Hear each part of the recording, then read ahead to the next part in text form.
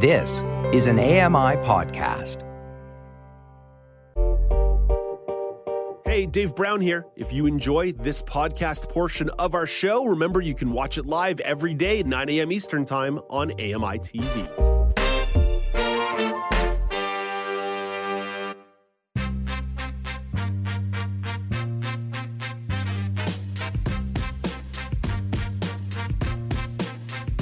Welcome back. It's Now with Dave Brown on AMI TV. Here's a question for you. How's your wallet looking a few weeks into January? Did you know the average American spent over $1,000 over the holiday season?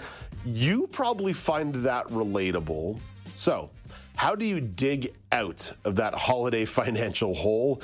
Aaron Broverman has some suggestions. Aaron is the lead editor at Forbes Advisor Canada. Hey, good morning, Aaron. Nice to chat with you today. Good morning, Dave. Happy to help people dig out of their holiday financial conundrums. It's a tough one. Aaron, let's actually start here by playing armchair therapist. Why do you think people find themselves in these holiday financial hangovers? Why? I think because, people love their friends. They love their loved ones. They want to do things for them on Christmas, but also we are being constantly bombarded and assaulted with consumerism everywhere we turn, from social media to, TV to newspapers. And so there's a lot of pressure to perform at Christmas, get people something at Christmas. Everyone in society is telling you, this is what you have to do. You have to buy stuff for your people on Christmas. So it's really, really hard to avoid it.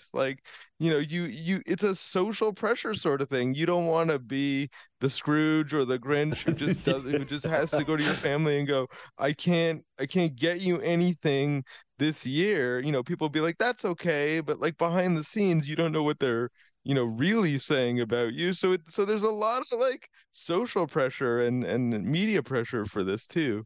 Anthropologists would tell you that civilizations are based on reciprocity, and reciprocity just murders your wallet around the holidays.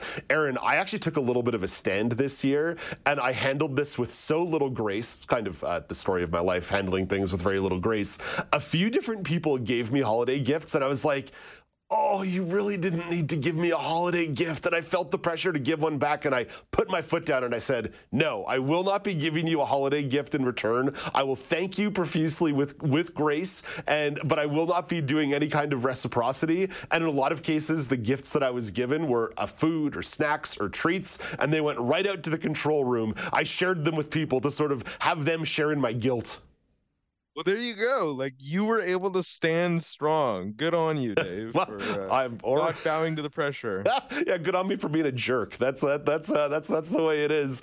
So, Aaron, once someone is brave enough to gander at the credit card statement, and sometimes that does take a little bit of courage, what's the next step in terms of getting things back on track?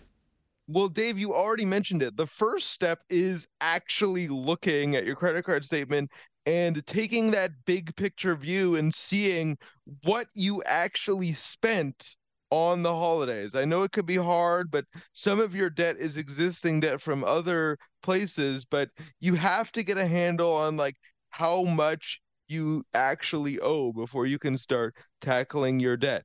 And then once you do, you can do the 50-30-20 rule, which is basically 50% of your budget goes to basic needs like food, insurance, shelter, those things that you actually need. And then 30% of your budget goes to discretionary things, such as, your coffee in the morning, things that you just buy to keep you happy. And then 20% would go to savings because you need savings for the future and things like that. Now, the goal, if you're in debt like this, is to figure out what from that 30% pile can start going into paying off your debt, or going into the 20% pile for debt and savings and that sort of thing. So you have to take a hard look of what can I actually eliminate? And there's several ways that you can actually start paying things off. You can do a balance transfer, from maybe a high interest credit card to a low interest line of credit. That's probably like the cheat code way to do it. Or you can actually buckle down and start with the highest interest thing you owe first. So if you have a high interest credit card, that's what you should start tackling so that you don't have to pay more and more on top of what you already paid because of interest. I feel like I'm talking to a Dave Ramsey over here, a financial broadcaster, talking about snowball effects and trying to tackle these high interest loans. Aaron, I think what you're identifying is something that a lot of people are feeling, like the real thing that people are feeling, which is, oh gosh, I cannot wipe the slate clean on my credit card. But you have to, if you can, do more than just those minimum payments, because that's when things can really start getting away from you. Absolutely. Do more than the minimum payments. Absolutely. And that, that extra money comes from eliminating that discretionary spending, but also don't punish yourself. Don't go all cold turkey on it. Leave a little bit of room to still have a life. You don't have to, be paying for your Christmas expenses for the rest of the year. You just have to be a little bit more judicious about it, and maybe like put away the credit card for a little bit, and just start focusing on paying things off. Yeah, cash. Cash is king. Go do the Dave Brown approach and just walk around with a wad of cash and do it that way. Aaron, how much of this is also about consistent check-ins that someone should do with their finances beyond just these moments of crunch in January? I know for myself, Aaron, January and February, like that's when you get bombarded on television with the RRSP and mutual fund commercials. But I do use these first 2 months of the year to take a snapshot of where I'm at. I would say that the Christmas hangover could serve as a wake-up call, but once you start building habits to paying off your debt, and once you have paid off your debt, keep that consistent and do these sorts of check-ins, because a lot of people are like, if I don't look, it's not really happening, but really you have to look, or else you're going to get in bigger trouble down the road. How about looking forward? I know it already seems kind of a dread to think about Christmas and Hanukkah of 2024, but how much should people really be already thinking about a holiday budget strategy 11 months down the road? I mean, I don't think I would think of a holiday budget strategy this soon into the year, but there are always other things you need to budget for, like a birthday or an anniversary that's coming up. So maybe don't call it a holiday budget, because looking too far forward can seem overwhelming, and you're probably inevitably going to put it off. But the next thing that you have to pay for, maybe take some of those budget strategies you've learned, like the 50-30-20 rule, and apply them to that, birthday gift that you're going to buy someone, or the next purchase that you're going to make. Aaron, so appreciate your insight on this topic. I know a lot of people are feeling the pinch. People are feeling the pinch in general, but there's something about January where it really resonates. Thank you for this. Have a lovely day. Talk to you in a few weeks. Yeah, thanks, Dave. This has been really fun. That's Aaron Broverman. He's the lead editor at Forbes Advisor Canada. In 1 minute, Laura Bain has the entertainment report, but first, Honda is showing off their latest electric vehicles at CES. Mike Dubusky plugs in another edition of Tech Trends. Welcome, everybody. Welcome to CES. And welcome to Honda. Honda used the CES Tech Show in Las Vegas this week to show off 2 new electric concept vehicles. The Saloon, which is a gull-wing doored sedan, and the Space Hub, a passenger van. Mark Vaughn is the West Coast editor for AutoWeek.com. He says both signal Honda's EV design language. You expect everything to look like a crossover utility vehicle now, and these things are like these daplo, sleek spaceships from the future. Last year, a partnership with General Motors to develop low-cost EVs fell apart, which means these new vehicles are our first glimpse of Honda's standalone EV ambitions. Honda might be a little bit behind on EV car development. With Tech Trends, I'm Mike Dubusky, ABC News. Thank you very much, Mike. Lots of news coming out of CES. Marco Flalo will stop by in about 20 minutes to show off a couple of gadgets that caught his attention. And I want to put this on your radar. I'm keeping a close eye on a lot of the unveilings and tech and products that are getting some buzz at CES. And a couple of times next week, you'll find me playing a game with different columnists and contributors called Useful or Useless. And we'll run through a couple of the tech unveiled at CES. Let's bring in Laura Bain to talk about entertainment. Laura, some hip-hop royalty is planning on a Canadian tour. Yeah, that's right. Ice Cube is coming to Canada for his Straight into Canada tour. Now, this jumped out at me because he's not making the usual Vancouver, Toronto, Montreal kind of circuit stops when he comes, like most artists do. So sorry, Dave, if you want to see Ice Cube, you're going to have to travel. He is kicking off his tour in Abbotsford, BC on February 20th before going to Penticton, BC. So I'm kind of curious, out of these different kind of stops, Dave, which one might appeal most to you if you're going to travel? So as I mentioned, there's Abbotsford and Penticton in BC, and then he moves on to Alberta, where he does stop in Calgary and Edmonton, so kind of visiting some expected cities there. But then he visits Saskatoon, Saskatchewan, Winnipeg, Manitoba.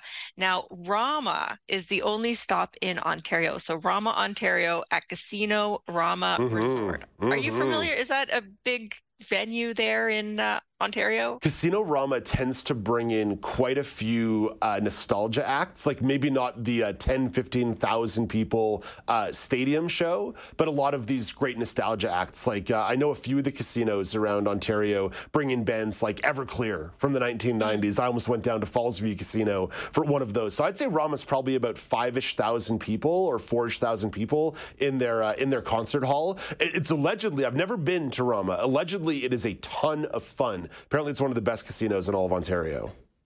Well, you can pick up tickets for Ice Cube. There's still some available. I checked for around $80 if you're interested. Ooh, but you know where they get you? The actual cost of the hotel room that night. That's the problem. And because believe me, if I'm going to see an Ice Cube concert and whoever's with me, we're not driving home after that. There's going to be a fun had.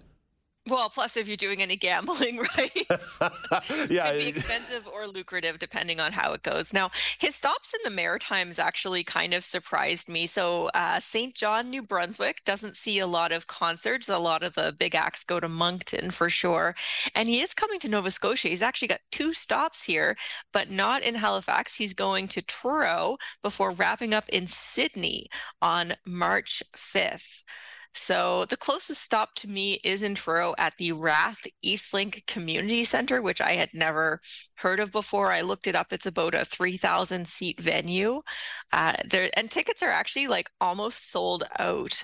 So if I want to get a ticket, I'm going to have to hurry. They range in price from about $110 to $160. Not sure why we're paying more out here than you are in Ontario, but that's how it is. So interesting. Laura, yeah, I'm sort of like picking up on a theme here. I get the impression that some of the geographical choices here are interesting to you. They're interesting to me as well. The fact that a lot of these stops are not necessarily the Vancouver, Toronto, Montreal, even like the Halifax, right? Not necessarily going to the big markets, but choosing slightly smaller markets, not undeserving places, not places where people would not enjoy going to a show and getting a concert. But why do you think he's doing that? I actually don't even have a good answer to my own question. And usually I do. Why do you think he's doing that?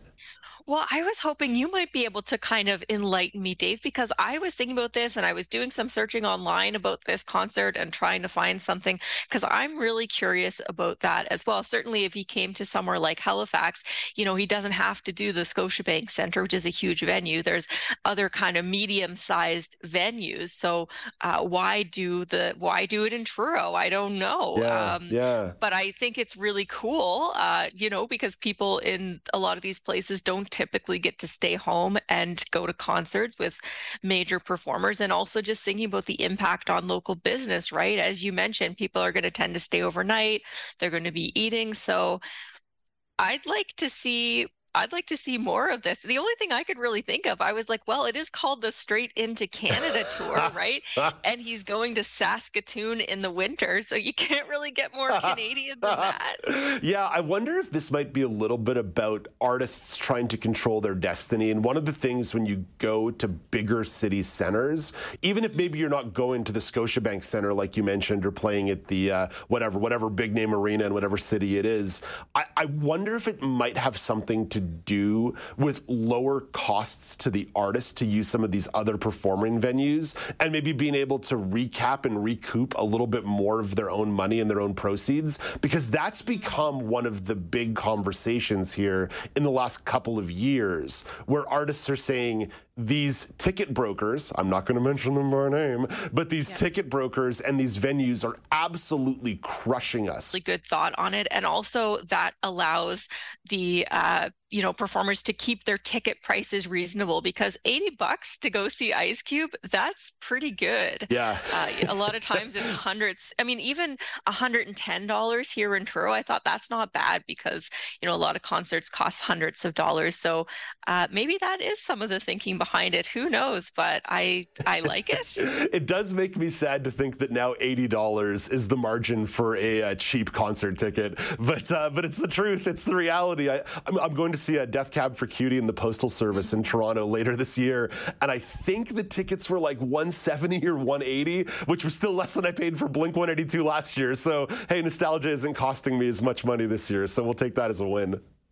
Yeah, it's all become relative. I had a friend who recently paid $600 or $700 to go see Pink, and I mean, obviously Pink is huge, but I don't think I would. I don't know. There is a point where I just kind of get priced out of it, and I would just maybe, especially with the rise of concert movies, that might be a better way in for me.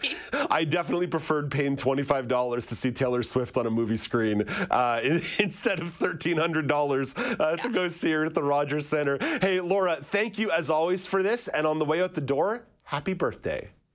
Thanks, Dave. That's Laura Bain with Entertainment Report. Birthday girl, Laura Bain. Coming up after the break, I got a news story for you from the financial world. Bitcoin exchange-traded funds have now been approved in the United States. Got a story all about that one coming your way. And then Brock Richardson stops by for a sports chat. The NHL season officially at its midway point. Brock wants to discuss a couple of surprising storylines. And then I'm going to ambush Brock with some breaking football news. The face of football coaching has dramatically changed in the last 14 hours. And I want to get Brock's take on a bunch of that stuff. This is Now with Dave Brown on AMI TV.